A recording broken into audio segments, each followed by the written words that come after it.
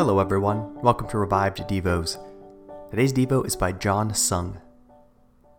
Verse 8. For laying aside the commandment of God, they interpret Scripture according to man's ideas, making man's words the word of God. Some say heaven and hell are figures of speech which Jesus used to scare people. Substituting God's word with man's words, they not only lay aside God's command, but also make it void. They mess up God's word with patches of human words. When a man is deaf, he also becomes dumb. Not able to preach, they can only speak what others have first spoken.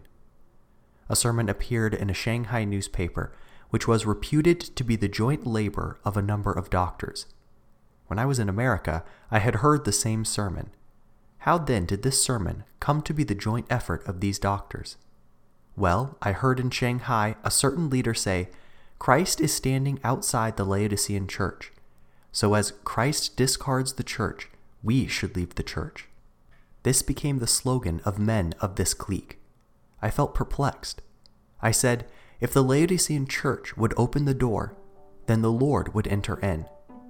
Now this latter portion of the word was left out. But these are those who like to parrot others, and there are many parrots around these days.